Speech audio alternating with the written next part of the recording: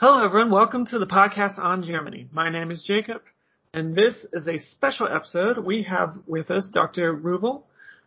She received her master's and her PhD at University of North Carolina at Chapel Hill. Beautiful campus, by the way. And she currently teaches at Spring Hill College in Alabama. I saw you shake your head. You don't completely agree with Chapel Hill being that beautiful? Oh, no, I do. No, that was meant to be like a... I went to Texas Tech, which is middle of the desert. You know, its beauty is not that great. So when I went to Chapel Hill for a conference, it was very beautiful compared to where I was coming from. But thank you for coming and joining us. Yeah, thank you. So you study gender history. Specifically, you look at post-war Germany, correct? Yes. Could you perhaps set the scene for us a little bit, going from the role of women from the Nazi era to today? Yeah. Okay. Yeah, that's a big question. So I guess to set the scene, I'll give you the image of what captured my attention about this topic in the first place, way back when I was like 19 and taking a class on post-war Germany, and I was studying abroad in the Czech Republic, and I had just been to Berlin for the first time, what really captured my attention at that point in time was this kind of now iconic image of the Trümmerfrauen, or the woman of the rubble, or the women of the rubble. And essentially, when Nazis are defeated in May of 1945, Germany is just destroyed. And what happens over the next couple of months, in partly because, depending on where you are in Germany, partly due to voluntary efforts, partly due to conscription, particularly I think by the Soviet Red Army and so on, women are the ones that are rebuilding Germany in many ways. There is a surplus of something like 7 million women to men, and I have to say, the idea of it being a surplus is like a very strange historical wording, right? Concept, yeah. But I mean, there's just so many men who have died, who have not returned home, particularly from the Eastern Front. There simply is a demographic imbalance, and there's more women than men. So this entire process falls on the shoulders of women in many ways. So some of the things that this is what captured my attention, this idea of wow, it's women who are rebuilding the society, and I mean, quite literally rebuilding it. When we see images of them out in the rubble, just taking bricks and passing it to the next woman, the cover of, I think it's Konrad Jarosz's Out of Ashes actually has that image on it. And so it's just this, it becomes in many ways the feminist movement in the 1960s really plays up this image as well. It becomes this iconic image of, at least in West Germany, of women rebuilding. And a fair bit in East Germany too, of course, because of their policies on women's emancipation and so on. And so, that was something that just really, from the get-go, captured my interest is, first of all, what does this process look like, in a place where that demographic imbalance has been, just so well established. And then, that opened, I think, a lot of doors for me as a historian looking forward. So what I ended up doing from that point on was actually going kind of to the opposite end, and for a paper that I wrote as an undergrad, the topic of the paper was supposed to do with something having to do with German reunification, or I guess the end of the Cold War more broadly, and its impact on Europe. So what I looked at was how this affected women and gender, and particularly in the two Germanys as they tried to reunify. And what's, I think, now established as part of the historical canon a bit is that, it was kind of a messy unification when it came to gender and when it came to women's rights. There were things that East German women, had come to, I think, appreciate and take for granted from the communist dictatorship. Things like state-sponsored childcare, having longer maternity leaves, those sorts of rights, right, that were available to them that, and they had something like, it hovered around 90% full employment rate for women, whereas West Germany at that point in 1989, 1990, when we're looking at full-time employment, it's like half that. It's somewhere around 50, I believe 55%, but I'd have to look up those numbers off, I don't know them quite off the top of my head, but somewhere around there. Childcare was not supported. There was still half-day school system. So you can imagine, if you're a woman who wants to work a full-time job, but your kid is in school half-day, you're forced to make a choice, right? Especially if you don't have daycare, that's there. And that's a problem that we're now, right, really confronting right now in the pandemic too. And so coming at it from the other side, I had learned about all this stuff in my class. Then I wrote this paper on it, kind of examining both sides of that. So I was just always really interested in this question, well, how did they go from, point A of the total destruction, it's the women who are shouldering this burden, to point B where women do end up with vastly different rights, and they end up with vastly different statuses in these two societies, and they're trying to then meld them together. So those are some of the things that I think captured my interest. And then as I started to look into it more, particularly in the early period, there were things that stood out to me, like almost immediately, pretty much within like 3 weeks to a month of Germany being defeated, women's committees begin to form all across, both in East and West Germany. But basically what happens is these, what we would think of today as feminists, although they don't call themselves that at the time, but these old leaders of women's organizations that had been really active in the Weimar Republic, and then had been forced sort of to dissolve themselves under the Nazi regime. They reemerge, and not only are they talking about women's rights in a very kind of I guess we could say lofty or ideological sense, but they're looking at it from a pragmatic angle. These are the women who are going out and collecting blankets and collecting food to help other women who are trying to raise their families. So for me, I was really fascinated, with everything that's going on the ground, with these women who are out in the rubble, but also the fact that, that these women are starting to rebuild. They see this tabula rasa, so to speak, for women's rights, and that they themselves are also rebuilding in this other way. They're trying to, and some of those women end up teaming up with the American military government. And essentially what happens then is the American military government decides that women are a great target for re-democratization efforts. So they're really hitting it from all angles here. And, I guess if I were to set the scene, I would say, there's total destruction, and yet this process of rebuilding on all levels, where we're talking about political rebuilding, social, economic, women are at the core of that, and gender roles are at the core of that. And those are the things I wanted to explore. That's very fascinating. I know that the women's rights and women's abilities outside of the home took a severe hit when the Nazis came to power. I know. I remember reading an article a couple of years ago where it was talking about how the Weimar Republic had been a forerunner in women's roles and rights, and then with the arrival of the Nazis, that just complete reversal of that attempt to reinforce the cult of domesticity for women. That's where they're supposed to stay. So it is interesting that you were able to see not a complete return, unfortunately, for women, as in the West at least, back to that Weimarist age, but at least some sort of return and rejuvenation. And it is something I never considered, the fact that Germany spent 39 through 45, they're in a war, their male population, because the Nazis are saying guys only, is completely cut. Is slashed to ribbons. So it is up to the women who are going to have to step in and take in a lot of these roles. It's very fascinating. Absolutely. And that's the thing too, is it does begin to change during the war. So as much as the Nazi rhetoric is about, right, the, Kinderkirche, right, the cult of domesticity, the fact is during the war, for very pragmatic, shortage of manpower sorts of reasons, we do see women going to work in factories. We do see women in the workforce. And of course, already at that stage, right, even at early stages in the war, you're getting men who aren't returning home. So already women are shouldering that double burden, if you will, of raising their families, and then of trying to work. And so already, like, those patterns are shifting even before, Nazi Germany loses.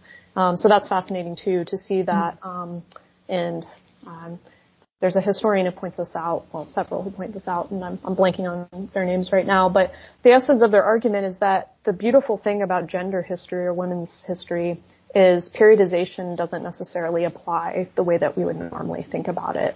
And so you can completely reperiodize an entire century, just based on looking at women's experiences. So that's something that I've always found fascinating as well. Interesting. I wonder, how would you be able to reperiodize German history based off of that idea? That's an interesting question. I guess you could. I mean, I've never sat down and sketched out what that would look like exactly, but I know, it'd be kind of interesting. Yeah, but I also get the feeling that it wouldn't be a very linear timeline, right? You would just see sort of branches of it going off and overlapping, and 2 steps forward and 3 steps back and another 2 forward, so it'd be a very messy book to write.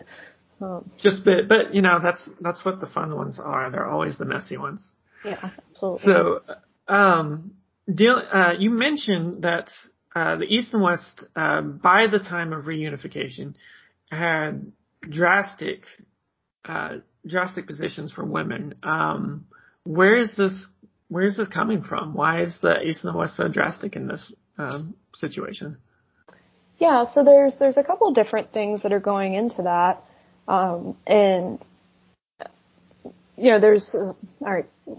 Based on some of the things that I'm researching, things that are put into my book, of course, what I argue is that's the Cold War competition that's kind of driving this divergence.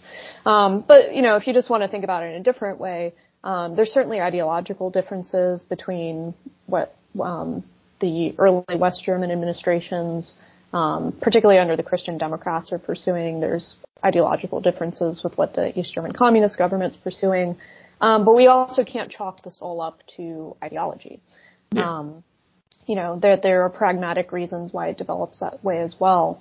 And part of that has to do with, again, this kind of, demographic imbalance, because even though there are 7 million more women across Germany, that balance, or the proportion of that number is much higher in the East, simply because of the way that, East and West Germany end up breaking apart. So what that means is East Germany has a pragmatic need for more women in the workforce. So as much as they toot the horn of, women's emancipation and this is what communism is all about, in a certain element, to some degree is true, of that, it's also just the fact that they need them. They need them, to work. And so, and if we look at that side by side, it's interesting too, because especially in, I think, the 50s and into the early 60s, we don't necessarily see dramatic differences in terms of numbers of women in certain professions or certain fields in East and West Germany too, and that only begins to diverge later on. So there's just a lot of really fascinating stuff there, I think. But the thing that I'm arguing, at least with the particular piece of work that I look at, which, as you have already alluded to, is family law reforms, is the fact that, in this case, this very specific instance, because I can't speak for, university education or other fields, but this is the thing that I know most about, is, they're dealing with the civil code, which goes back to 1900. It's a very patriarchal law. Men get to make all decisions for their wives. They get to control their wives' property, et cetera, et cetera. And this law miraculously stays on the books for the next 50 some years. Through every tumultuous change in regime, that law manages to stay there. It's not to say that feminists didn't critique it. They did. But they just the law didn't get rid of it. Yeah, and it's, even the Nazis were going to change it. They were going to add even more racialized language to it, and then they started a war, and they kind of, shoved it back under the rug. Yeah. So it's still there, after the war, and, there's a variety, again, of women's groups who are really pressing this issue and saying, now's the time, right? Everything's destroyed. Let's start over. But, as they get caught up in, I think, in this politics, the Cold War politics between East and West, that also begins to change the way that family law is going. And it becomes this weapon, of the Cold War. And so partly, again, for ideological reasons, but also partly for pragmatic reasons. Men are not returning home. Those who are returning home are not always in the greatest mental or physical state. There's reasons for that. Many women in particular want to start thinking about things like loosening up divorce regulations or easing up marital property regulations or, I don't know, not having their husband make all decisions for them in their lives, particularly with children. I mean, exactly. One of the things that comes up a lot in these debates is that while their husbands are away, women are already making these decisions for their families. And so for the husband to come back and then insist that it's his right to do this after she's been caring for the family for, in some cases, close to a decade. If he was in some Russian POW camp and didn't come back till the mid-50s, you're talking about a long time away. And so, there's very pragmatic reasons driving this as well, of women saying, the law just doesn't fit our sociological circumstances any longer. But then, of course, you've got this extra layer of the Cold War and a divided Germany, so it creates this really interesting situation, which is, I think, somewhat rare, at least as far as comparative analyses go, in that they're dealing with the same starting point, but they're going off in different directions with it, for those various reasons I just outlined. And so, to some extent, that explains why we end up with diverging expectations, I think, at the very end of it. And similar debates will happen with women's employment, with other kind of, abortion, of course, is another one that comes up a lot. But yeah, that's partly explains why we end up with very different norms, different expectations, different laws, different policies. Yeah, that is, I do agree with you on the fact that Germany is Cold War Germany is a special entity that you can do a compare and contrast, and it's amazing that you're able to do this with women's rights, being able to start at this same starting points and then see how these two paths divulge, and with the rights of property, of themselves, which is something that is very difficult for people to wrap their heads around, is that that this is a fight for your own self, for your own rights, for your own property, for your kids and so forth. That comes into part of the familiar law, and then includes the more the stuff that we deal with today, which is abortion and the likes of that. All that is part of your research, and that's very fascinating. The competition you mentioned has me very intrigued. What's this? How does this become a competition between the two? Yeah, well, so this begins fairly early on. And it's really a competition on several different levels, right? But the point where I start analyzing is actually with the constitutional debates. So starting in 1948, East Germany begins its own constitutional convention. West Germany, just a few months later, starts its own. And the idea, at least initially on paper, on the East German communist side, is that they're going to start a constitutional convention to create a constitution for all of Germany. But of course, with the Cold War flaring up as it is in late 47 and into 48, that's not really realistic. But what happens in these debates, and again, this starts kind of in East Germany, but then ends up playing into the debates in West Germany as well. And I don't want to say that this is all Cold War based either, because a lot of the folks who are leading these debates on both sides have already done this in Weimar back in 1919. So there's actually a lot of historical precedent that's playing into this as well. And Weimar, as it turns out, had a very limited, but it had an equal rights amendment, if you will, that says that men and women are basically entitled to the same civic rights and duties. And so it's the way that it's worded is it's clearly meant to be a little bit limited, and it's clearly meant to be open to interpretation, but it already exists. So we've got folks who are in the East German Constitutional Convention and in the West German Constitutional Convention who are well aware of this, particularly female activists who were there. And so one of the things that they introduced early on is this idea that there should be some kind of equal rights amendment included in the constitutions. But that they don't want to just replicate what Weimar said because that wasn't strong enough.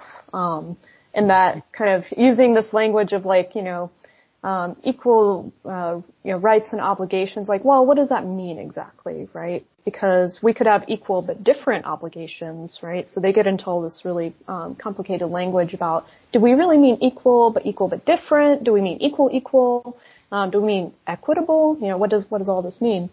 And so, essentially what then happens, in this period is East Germans end up introducing a clause that translates roughly to men and women have equal rights.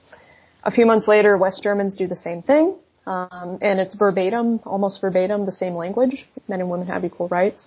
And even at this stage, the two sides are looking to the other side and saying, well, wait a minute, their constitutional draft says men and women have equal rights. Well, we don't want to look like East Germans, so we might have to change that. Right? So there's already from the get-go, right, they're looking at these drafts of each other's constitutions. There's definitely some discussion in the media on both sides about, well, have you heard about what they're doing in West Germany? Right, and vice versa. So already kind of these seeds of the competition over women's rights are planted. And it's this idea, it's particularly strong, I think, in East Germany. A little less so in West Germany, this idea that like, if we've got to outpace them and we've got to beat them to the punch. And this is one way we can do it, right? We may not have, the backing of these wealthy Western powers. We've got the Soviets, of course, right? We may not have these other things at our disposal, but what we can do is give women equal rights. And, as communists, we've got the ideology to back us. We've got women out working. We can make this a reality. As I said, West Germans tend to be a little more hesitant on this, and for a variety of reasons I won't go into right now. But, so from the get-go, right, there's really this sense of, we have to beat them to it. And there's a really fascinating point where, in these constitutional debates, where West Germany agrees that they're going to have this very broad men and women have equal rights statement. And then the way that East Germans respond is basically like, shoot, they beat us to it. They already passed their constitution. Well, we'll pass the law first. It's just like, so they're clearly being like very motivated, very driven by this. And this never disappears. As we go through various stages of legal reforms, that kind of language remains very present, and it's clearly a driving factor in getting these reforms passed. But it also becomes a limiting factor, as I argue at some points, because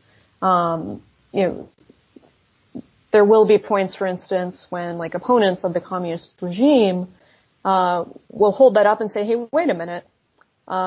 You kept talking about reunifying with West Germany, and don't you think that passing legal reforms like this is going to mess up that process, and it's going to make married couples' lives? Because, we also have to keep in mind that in the 50s, we do have some separated couples who are living on both sides of the border. We have cases of couples that divorce, and you get, a husband living in West Germany and his wife and child are living in East Germany.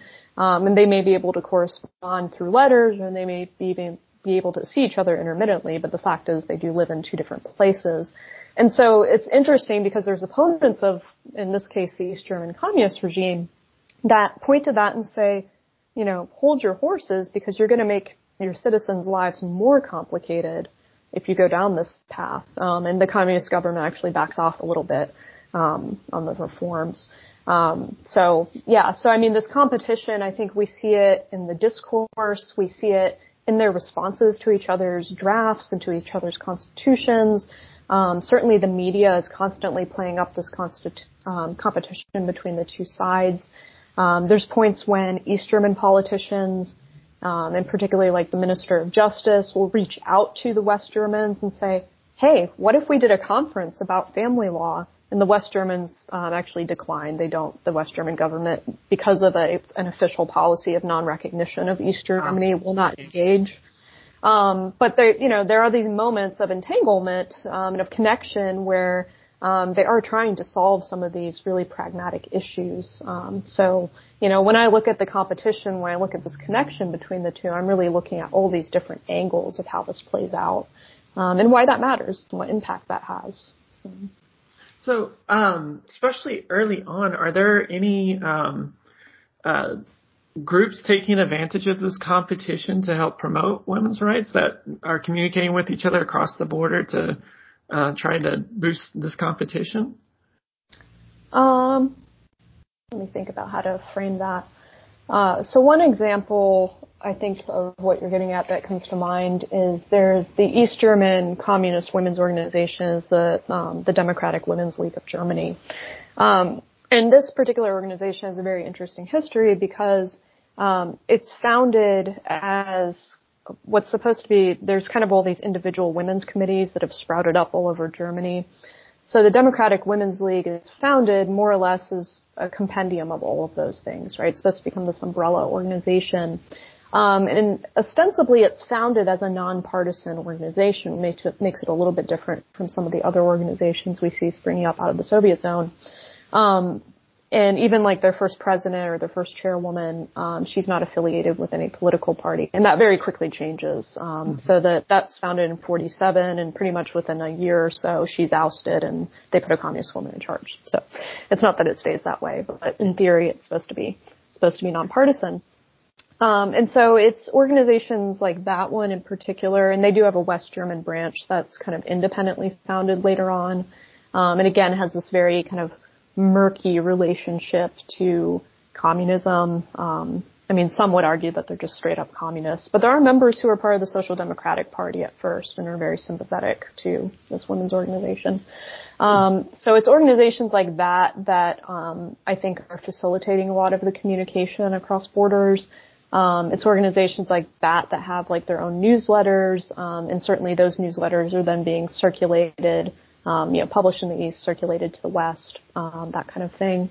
And so, there's some connections there, I think, between groups.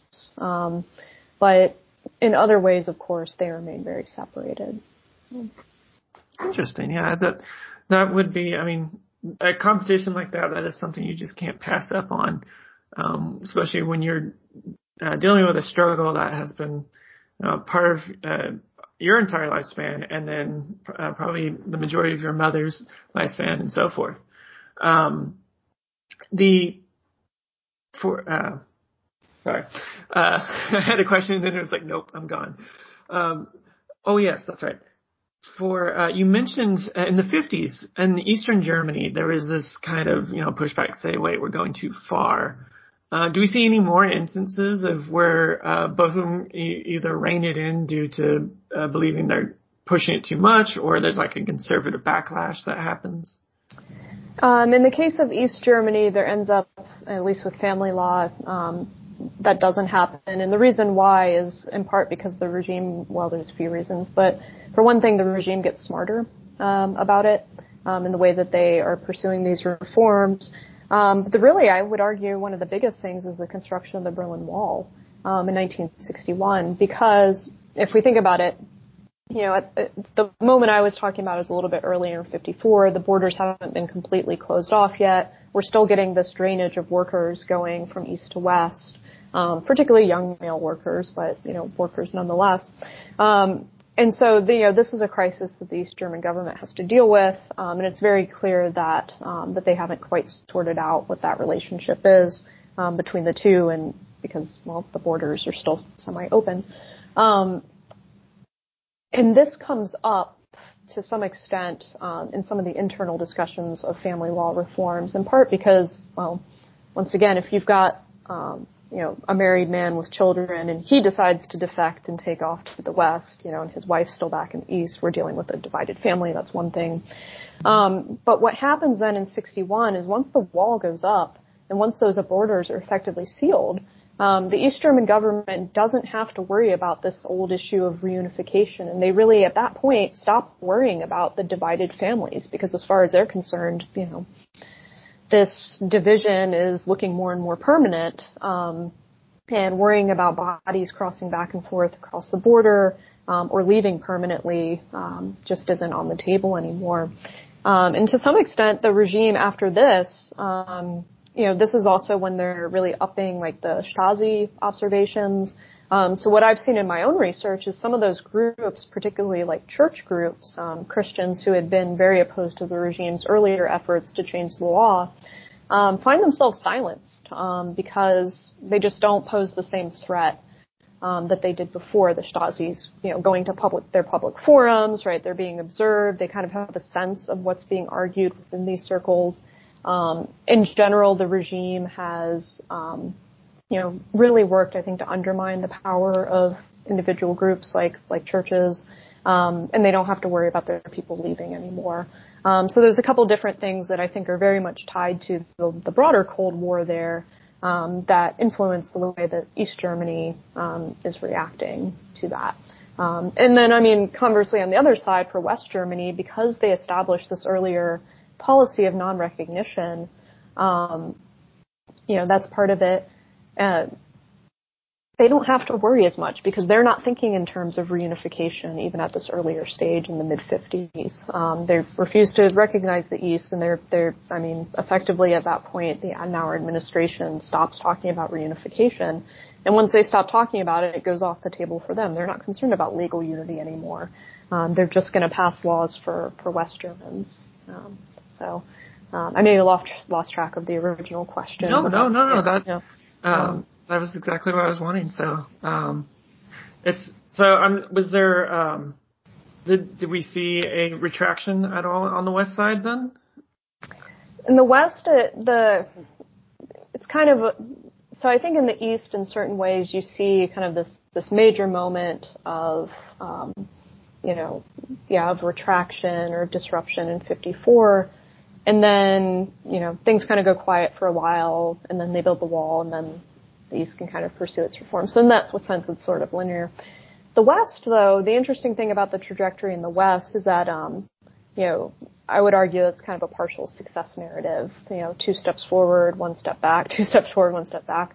But constantly with the reforms in the West, because, I think in part because there's a multi-party system, I think because in part of social resistance, particularly women's groups are really pushing back against Konrad Adenauer's Christian conservative administration. All those things are adding up to forcing the Christian conservative administration to make some serious compromises on some fronts. However, that said, the Social Democrats, who are the major opposition party, also have to make some compromises. So as one example, what we see happening in 1957, for instance, and that's when West Germany passes the Equal Rights Act, is they do remove a man's right to make all decisions for his wife, but not for his children. Mm-hmm. So he's still more or less considered like the sole custodian of the children, if you will. And on the one hand, this can be celebrated as, finally, after 57 years of this provision, it's gone, right? Women's groups, this is something that they've been fighting for. So in that sense, it's a real victory. But on the other hand, if they still don't have, full decision making over their children, that really puts them in a bind, because if their husband decides, well, this is what's happening with the family, and you can take it to court if you want to, but, this is a decision. I want our kids to go to this school, or I want to do, X, Y, or Z. Or I want to take a job and move to this town because I think it'll be better for our kids to be closer to my parents. And the wife says, well, I don't want to move. I don't want to pick the kids up from school and move. It really puts her in a bind, right? Because she can disagree with her husband, but ultimately it's his say. Yeah. And what's she going to do if he decides the family needs to move, right? Is she just not going to go with her children? And so these are the types of things that I think like women's groups are pointing to and saying, there's some serious structural issues that, and legal issues and logistical issues that this is going to introduce, among other things, if we're not careful. So, they go forward a little bit. They don't quite get all the way on some of the reforms that the women's groups are hoping for. Those do get overturned at a later date. So, the fight continues, but it always is. It's a never-ending fight. Exactly. So, who could you tell us a couple of these movers and shakers in women's rights on East and West? Sure. Yeah, there's a couple. So I think the best known one, perhaps, there's been several biographies written about her, and she's kind of an interesting figure, is Elizabeth Selbert. And she's really instrumental in the very early stages of getting an Equal Rights Amendment put into the West German Constitution. The fascinating thing, though, is that she kind of fades away into obscurity after this. She, at one point, I believe, tries to run for political office, and she doesn't win, and she just sort of ends up, just kind of going back to her day job, so to speak. But she's one of the big names that if one was going to talk about one person related to this topic, she's one of them. And she's one of what they call the four mothers of the Basic Law. So there's Helene Weber, Helene Wessel, and Frida Nadig as well. So basically there's Frida Nadig is from the Social Democratic Party. Helene Wessel is from the Center Party, which is the Catholic Party, which also ends up kind of disappearing in the 50s. And then Helene Weber is representing the Christian Democrats. So it's interesting because these four women, even though they represent in certain ways vastly different political interests, this is one issue that they do come together on, even with their slightly different interpretations of how to put it all into place. On the East German side, there's a few women, but the biggest one that comes to mind is Hilde Benjamin. So she is kind of this long-term communist going way back to the 1920s. She had gotten a law degree at some point. She worked for the Communist Party. She manages to survive life in Berlin during the war, and after the war she rejoins the Communist Party and kind of works her way up through the ranks. And she's most known by her kind of nickname, I guess you could say, of Bloody Hilda. So she oversees a lot of the show trials in East Germany, so she gets kind of a bad rap for that. But while she's doing that, and I'm not saying this in any way to kind of redeem her or anything, I just think she's a really complex historical figure. But while she's doing that, she's also simultaneously fighting for women's rights. And when she becomes Minister of Justice, that's one of the things that's on her platform pretty much immediately, is getting family law reforms in place and really pushing for more women's equality. So she becomes one of the figureheads of the movement in East Germany as well. That's pretty cool. So, what was her nickname again? Bloody? Yeah, Bloody or Red Hilda is what they call her. Okay. Yeah, so. Yeah, with a nickname like that, it's probably not going to be a good one. Yeah, and there's somewhere on Google, there's a really creepy image of her like 6 months before she dies, like sitting with children. I don't know if they're her grandchildren. I don't know if it's like a propaganda image or what, but she looks really like happy and smiley, and it's very jarring to look at. Same with her past. Right. So when unification finally happens, because spoiler to the listeners, that does happen eventually. How this familiar law and women's rights between these two meld?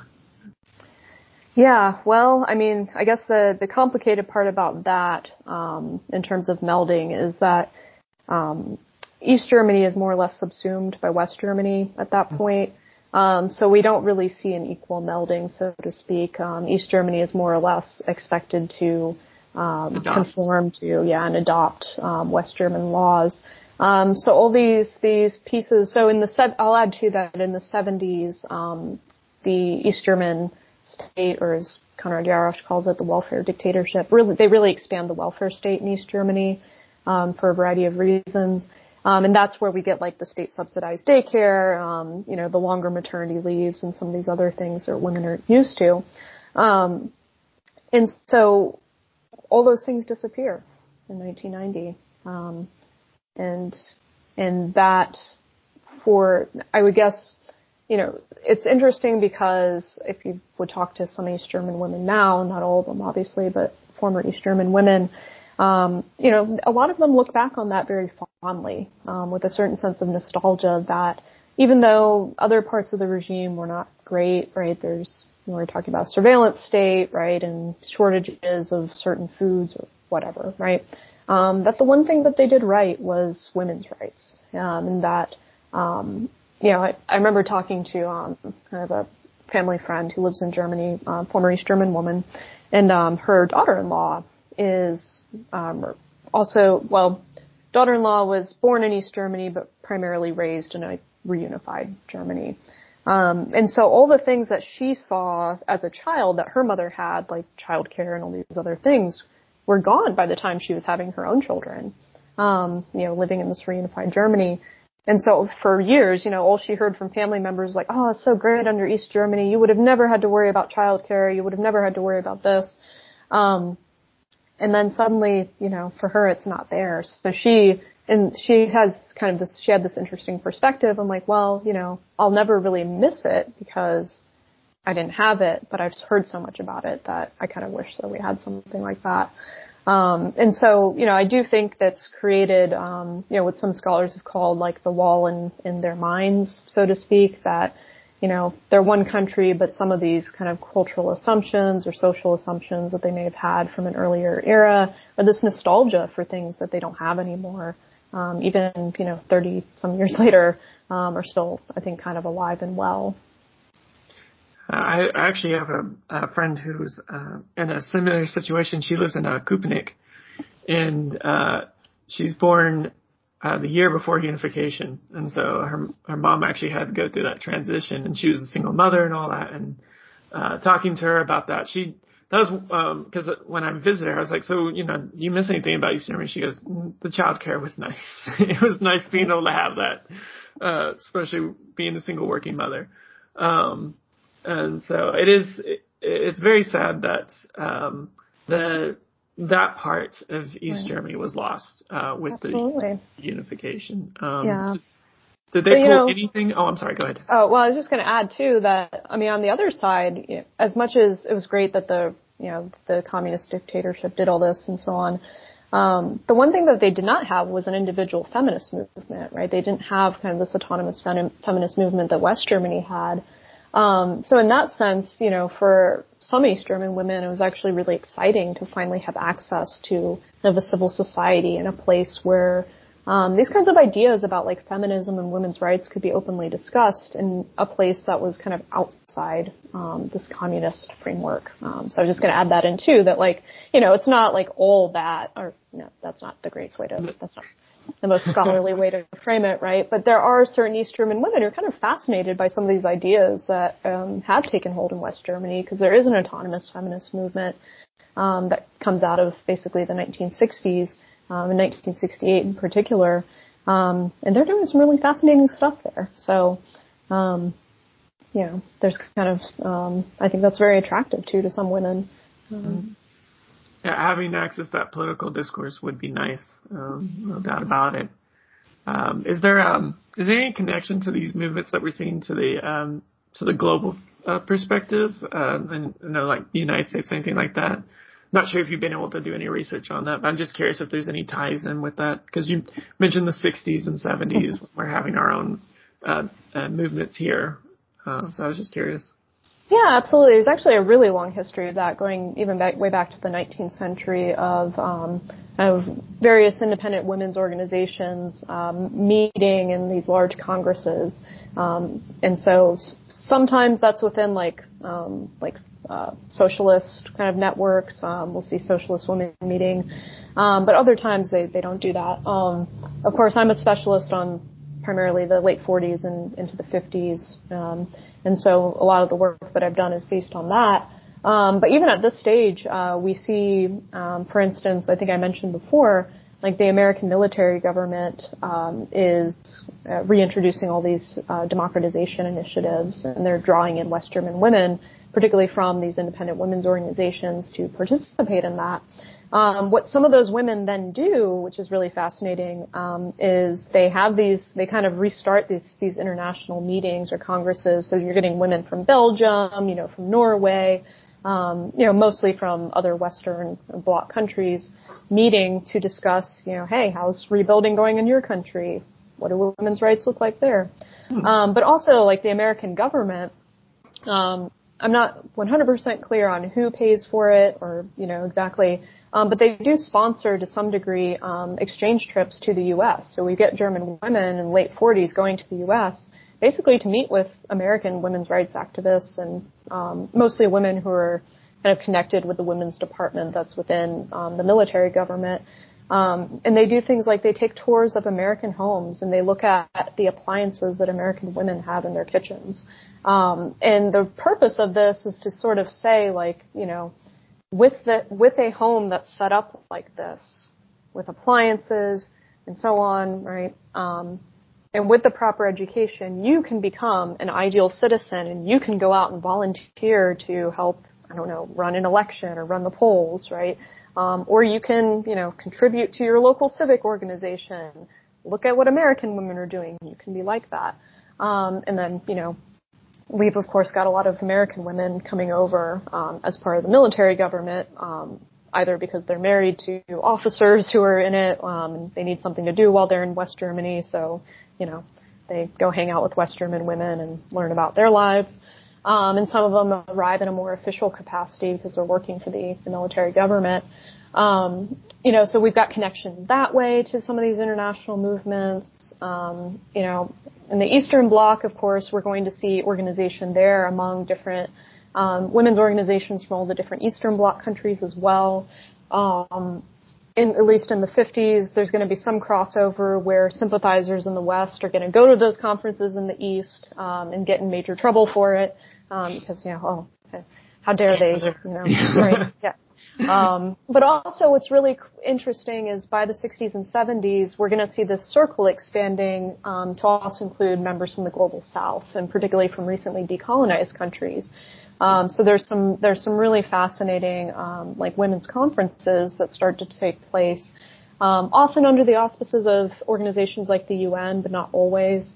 And they too are going to bring up and discuss. In fact, you know, last semester when I was teaching Europe since 1945, one of our class exercises was based on that. You know, here's an International Women's Conference in 1975, and each of you represent a different organization, and I kind of gave them some clues as to what that might look like. You know, if you're a woman from India, how does your view of women's rights look different from a woman from West Germany? And so, you know, so it's, you know, it was really exciting to kind of see the students get into it, and you start to see the wheels turn as they start to put together that, oh, there actually is a global perspective to this. And these women were actually meeting with each other, and here's, you know, we've got them in our hands. She gave us the PDF on, you know, on Schoology that says, that, you know, tells us the transcript of this meeting, what they're talking about. So. That's really interesting. You know, the global aspect of it would be fascinating to study then.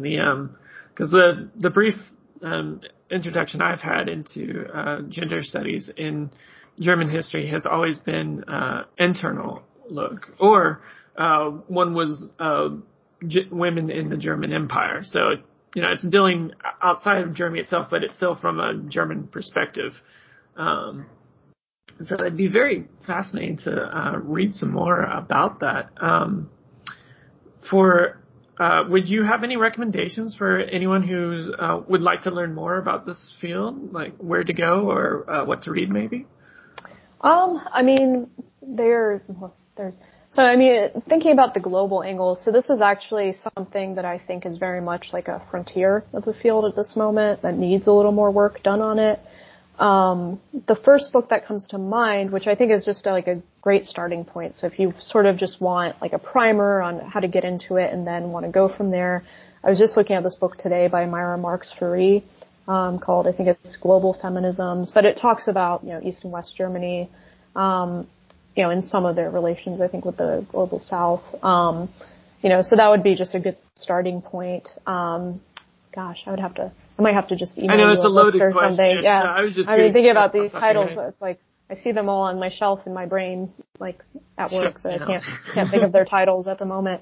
But I do think this is kind of an emerging field, because we also have to think about, you know, and I'm not the first historian to say this, obviously, that, you know, East and West Germany, and I guess West Germany in particular gets a lot of attention on this front, in the post-war period, is also confronting what it means to be or to look German. right? We're talking about migrant workers coming in the late 50s. This particularly hits ahead when Turkish migrant workers are invited to West Germany to work and stay. Clearly right now with the refugee crisis, this is something that Germans are still contending with. What does it mean to look German, to speak German? Is German, does that mean to come from some kind of Judeo-Christian background? Does it mean something different? And so I think there's been a lot of really fascinating work that's just coming out now on what some of those discussions look like. How to deal with Turkish families, for instance, or Turkish women. Rita Chin is kind of the groundbreaking author on that front. And so she talks about guest workers and particularly their take on gender. And so there's just been some really, really fascinating work done recently, and it's still coming out. A lot of people like me who wrote their dissertations on this are now editing and trying to write a book and trying to get it published, And so a lot of really great work being done also on Afro-German experiences. So I definitely want to make a comment there about that. All of that's, I think, emerging at this point in time. And it's just really fascinating. We're also starting to see more and more work done on East Germany and kind of the global South, but also the Second World. So a lot more on how East Germans set up their relationships with Vietnam, for instance, right? There's been some work on Vietnamese migrant workers who go to East Germany.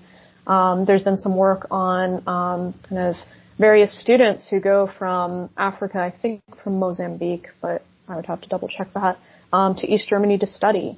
And then that creates this whole new discussion about, well, when those people stay and they marry German women or they're cohabitating with them and they have children, what are their lives going to look like, right? How are they part of this? So yeah, there's all kinds of really fascinating stuff on global histories of Germany that are, I think, coming out and emerging right now. That'll be very interesting to see. So you yourself are still part of a field that for many people is relatively new to them. It's gender studies is coming out more, and I'm very glad it is. But for many people, it is still a field that they don't know much about and they're still they still discover every day in their own readings and or listening to podcasts and so forth. Could you maybe expand a little bit on gender studies in Germany? How has it grown since it began in German historiography and so forth? Mm-hmm. Yeah. So, I mean, very similar to the U.S. in certain ways and very different in others. If we're looking at kind of the origins of women's and gender history as a field, we can look to the 1960s, and particularly 68 and the feminist movement. So I think is really fascinating about women's history and gender history, really on both sides of the Atlantic, is just that it's always had these deep ties to an activist movement. Right? The personal is political, and for historians who are studying this, right, one could argue that I guess the political becomes the historical, right, or the academic, because as they're confronting their own issues, right, in West Germany, for instance, with childcare, or the struggles of balancing, full-time school and young children and a job, right, and everything else, West German feminists, similar to their counterparts in the U.S., are kind of looking at this and saying, well, where have we seen this before? How did we get here, right? What's the history of this movement? And they're starting to look at the roots of some of those historical inequalities. I will say too that something that is different, at least in the West German context compared to the U.S., is you don't have the same amount of institutionalization, I guess you could say, of women's and gender studies. So, starting in the 70s in the U.S., we see women's history courses being offered. And for a long time, many of those women were sort of these lone rangers, if you will, in their departments, right? They might be trained in something more broad, like U.S. history or European history. And many of them are, they'll recount to you in their interviews that They were told in the 70s, like, no, don't write your dissertation about women. Nobody's going to want to read that. And so, it's this very contentious topic, but a lot of them, they finish whatever their dissertations were on, they get jobs, and then they become the pioneers. They start offering a women's history class here and there, in addition to their other things. And what that then does over time is that develops, in many colleges, at least in the U.S., into small but flourishing women's studies departments. It later becomes women's gender departments. Nowadays, it's women, gender, and sexuality. So we see that pretty much, I would say, from the 80s on, starting to develop. It gets to a point where in the 90s, you're actually getting PhD programs in women's gender and sexuality studies. And so what used to be sort of, this person's trained in this discipline of English literature or history or, sociology, and they also do stuff about women, it becomes a field in and of itself. In Germany, however, we don't see the same trajectory happening. That has to do a lot with different hierarchies within German academia and so on. So there are many well-established, historians in Germany, who have written just awesome dissertations and books on German gender history in particular, but a lot of them end up not finding a footing in the academy because there's not a department for it. And the German academy is also a lot smaller. And so there was something, as of I think 10 years ago, something like only 4 chairs in Germany as a whole that were in any way related to women's history or gender history. Whereas in the U.S. you have entire departments devoted to it. And so there's some serious structural differences that have resulted, in very different trajectories in many ways. But if we look at like the types of themes that historians of gender in Germany are researching, I think they're interested in a lot of the same questions as their counterparts in the U.S. Part of it is looking at kind of, like I said, the roots of the social inequalities, looking at structural differences. But also, as gender history develops as a field in the late 80s and into the early 90s, looking at the discourses surrounding masculinity and femininity and what that means exactly. And then, of course, as you get into the 90s, you start to get more on sexuality, LGBT history, and so on. But yeah, I would say in that sense, German gender historians have been right there. And in certain fields, like for instance, in the study of like masculinity studies, some German historians actually got into that before Americans did. So, and a lot of this has also emerged, I'll say, from very productive transatlantic dialogues, meeting at the same conferences, forming working groups, and yeah. So interesting. Yeah, I didn't realize it would be such a drastic difference between Europe and America's growth in that field. So I know in my college we had one class in my university. We had one class for gender studies, and I'm drawing a blank on what I think it was early American. That's right. So it's still struggling in a couple of our universities to make the foothold that it needs to, but hopefully it will. Absolutely. Yeah, and unfortunately, with chronic underfunding issues and understaffing and so on at a lot of American universities, that tends to be one of the departments that gets kind of glossed over or cut early on. So. Yeah, you're not lying about the underfunding and understaffing. That's always an issue with American colleges. Yeah. So, well, is there any interesting anecdotes or stories from your research you'd like to share to help us wrap up? Oh man, there are so many good ones. But let me think. Well, here's an interesting one. Just to illuminate kind of how weird some of these issues can get from so this one comes from the East German context. The year I think was 1954, but I'd have to go look again, but it's roughly around that period, around late 53, early 54.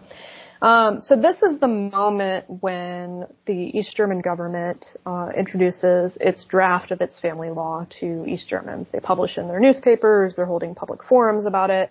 They're trying to educate East Germans about what this law is going to entail and how egalitarian and how socialist it is and how it's great for their solidarity and blah, blah, blah. The problem is, there's parts of this law that don't really cover every single aspect of every single East German's life, which might be expected. So in this case, there is a couple who, I guess, approaches their lawyer, and he's the one who writes to the Minister of Justice with this query.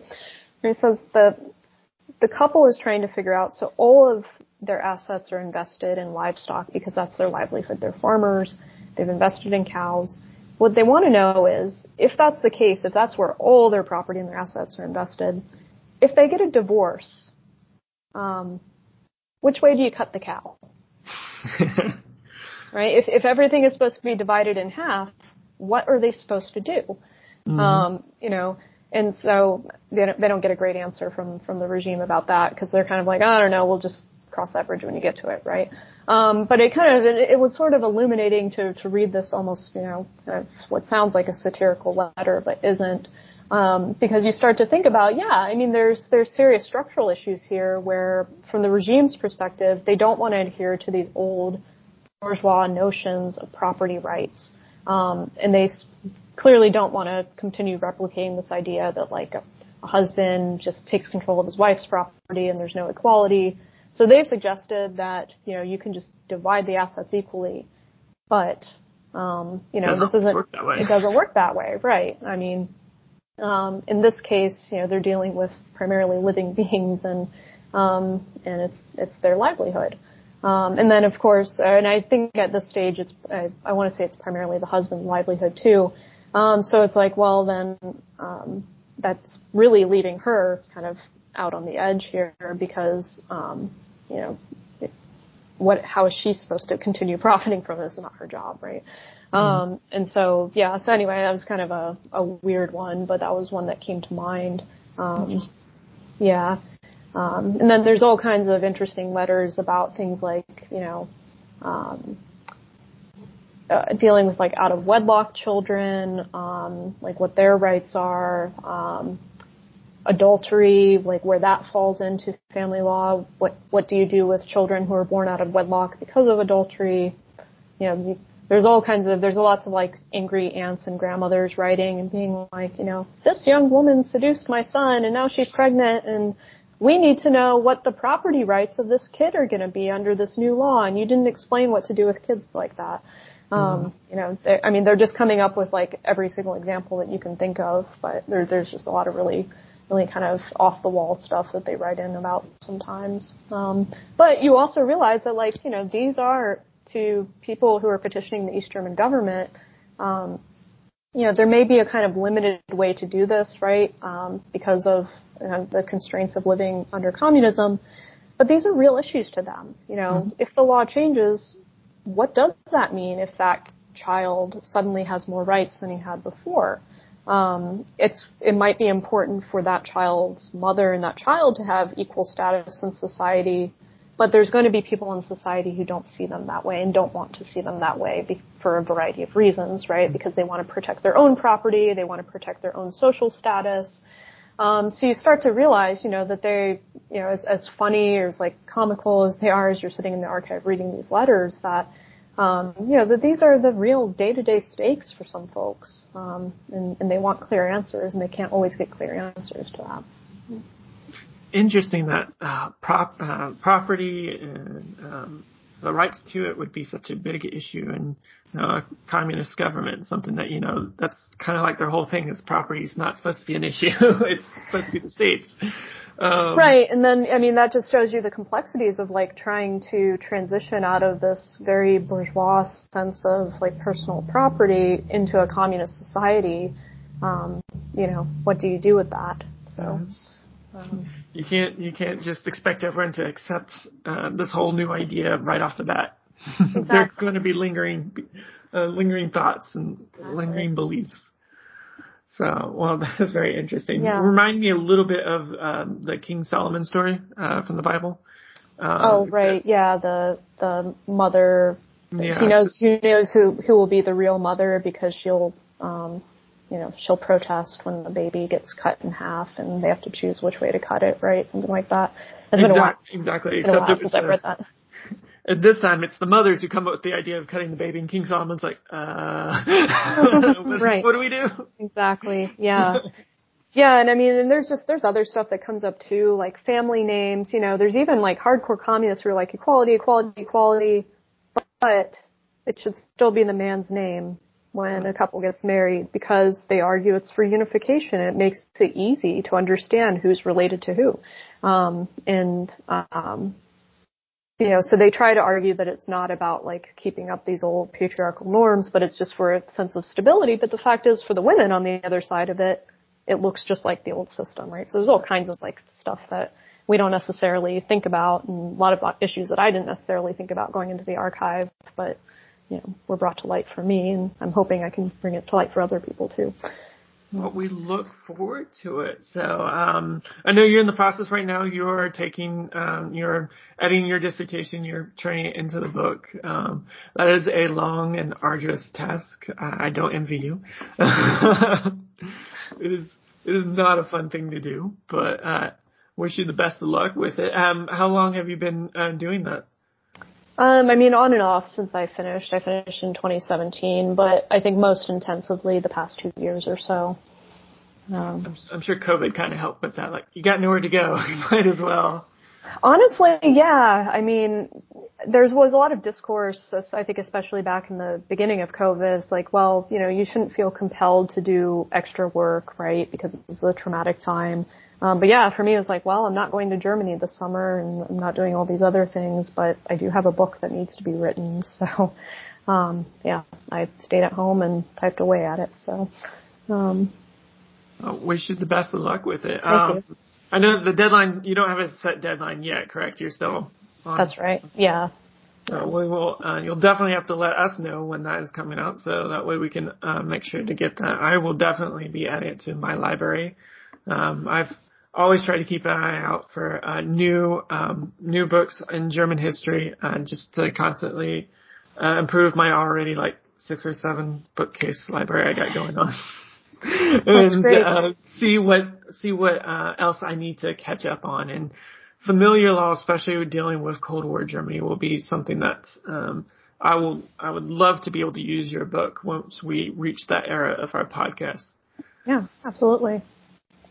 So, well, thank you so much for coming on, Dr. Rubel. Yeah, thank you.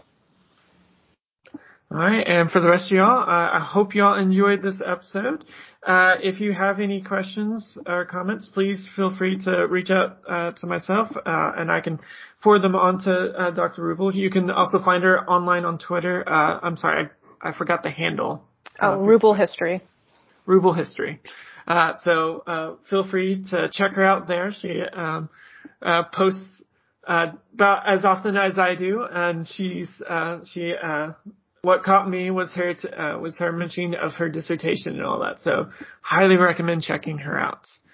So take care, everyone, and I will see y'all in the next episode.